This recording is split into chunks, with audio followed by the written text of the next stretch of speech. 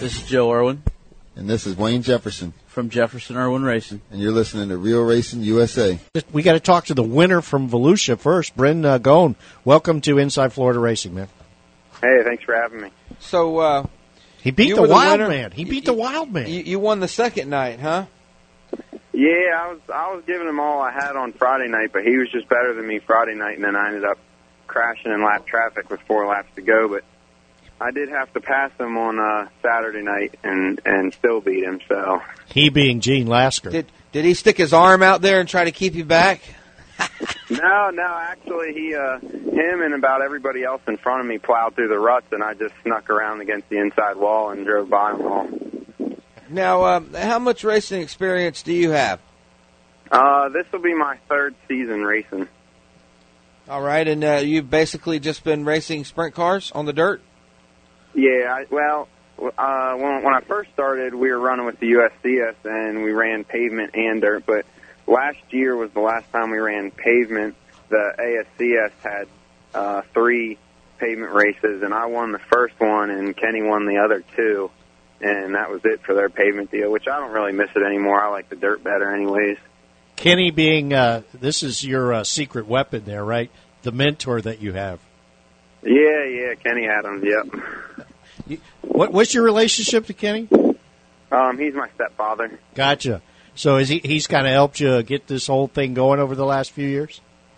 Yeah, I've always, once he started racing for Red, then I started helping them. I finally got old enough to be smart enough and know about it enough to get interested in it. And so I went and followed him and Red around. So obviously being around the 2 of them, you can learn a lot.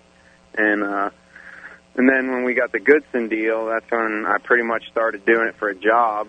And then I think it was a little bit after Mr. Goodson passed away, I started begging Kenny to let me drive, and he came up with a deal where whenever we went to a track and there was a low car count, we'd pull the spare car down, and I could, ride around and do a couple laps and take the green. And after about 2 or 3 times of doing that, then I really started pestering him every day. And we had a car in the shop that was half built, and he told me whatever that car needed, if I bought it, I could start racing. So that money was money well spent, I can guarantee you.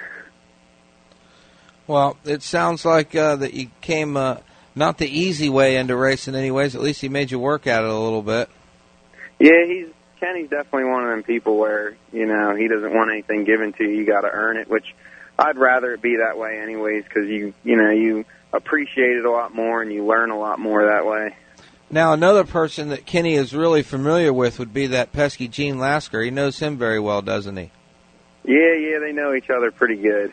Yeah, they've raced quite a bit against each other. I remember many days over there at East Bay seeing them run against each other. So tell us about the event over there at Volusia. You had a pretty good field of sprint cars and some good competition.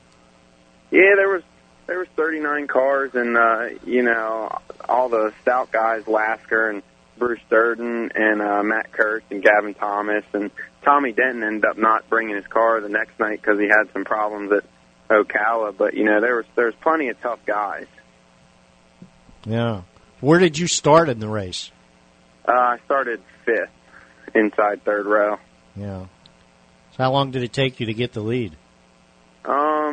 We had the first start ended up becoming a complete restart because someone flipped, but on that start, I came out in 3rd out of turn 2, and then when we had the complete restart, Matt Kurtz, who was on the outside front row, he had a bolt fall out of his steering, so he had to go to the tail because he went into the pits and fixed it. So that moved the outside row up and put Bruce starting 4th and Lasker right next to me.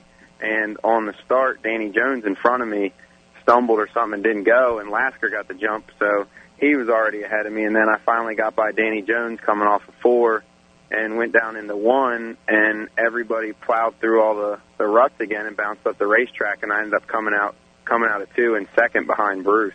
I could see all that. Must have been exciting, man. I could see that as you were describing it. Must have been wild. Yeah, when we were riding around before the feature started, I was just riding around the racetrack trying to find out where the ruts weren't. and I could tell that there was just enough room between the ruts and the inside wall and of smooth racetrack to run on. I just told myself no matter how slow I had to go, that's where I needed to run, because I just knew everybody was going to be running through the ruts and bouncing up the racetrack, and that was just going to kill them. And sure enough, it just worked out perfect for me. All right. Good planning, man. Yeah, Kenny and I had a nice little talk before the race, and we both agreed that the race was going to be won by the guy who made the least amount of mistakes. So I just tried to stay as focused as I could and run as good as I could. And Kenny was standing on the four-wheeler about three-quarters of the way down the back straightaway, letting me know how close Bruce was to me before he dropped out, and then let me know how close Lasker was to me. So I knew how many chances of taking lap traffic, and pretty much the whole time I had enough distance where I could keep my head together. All right. So Where are you racing next? We're going to Lake City this weekend to run another limited race. All right. Well, that sounds good. I appreciate you taking some time to talk to us here on Inside Florida Racing, Brent, and hope you get another win this weekend. Now, you got some sponsors you want to thank? Yeah, I got to put a big thank you out to Kenny Adams for giving me, this opportunity in a race car to drive, and I really got to thank Dale Nettles for the limited motor. He's been helping me out a lot here lately, and he's been the reason why I've made these limited races, so I really got to thank him, and thank Robert Potter with B&W Enterprises and Chubby Shiraki with C&B Mushroom Farms, and Doug Shaw with Shaw Racing Chassis.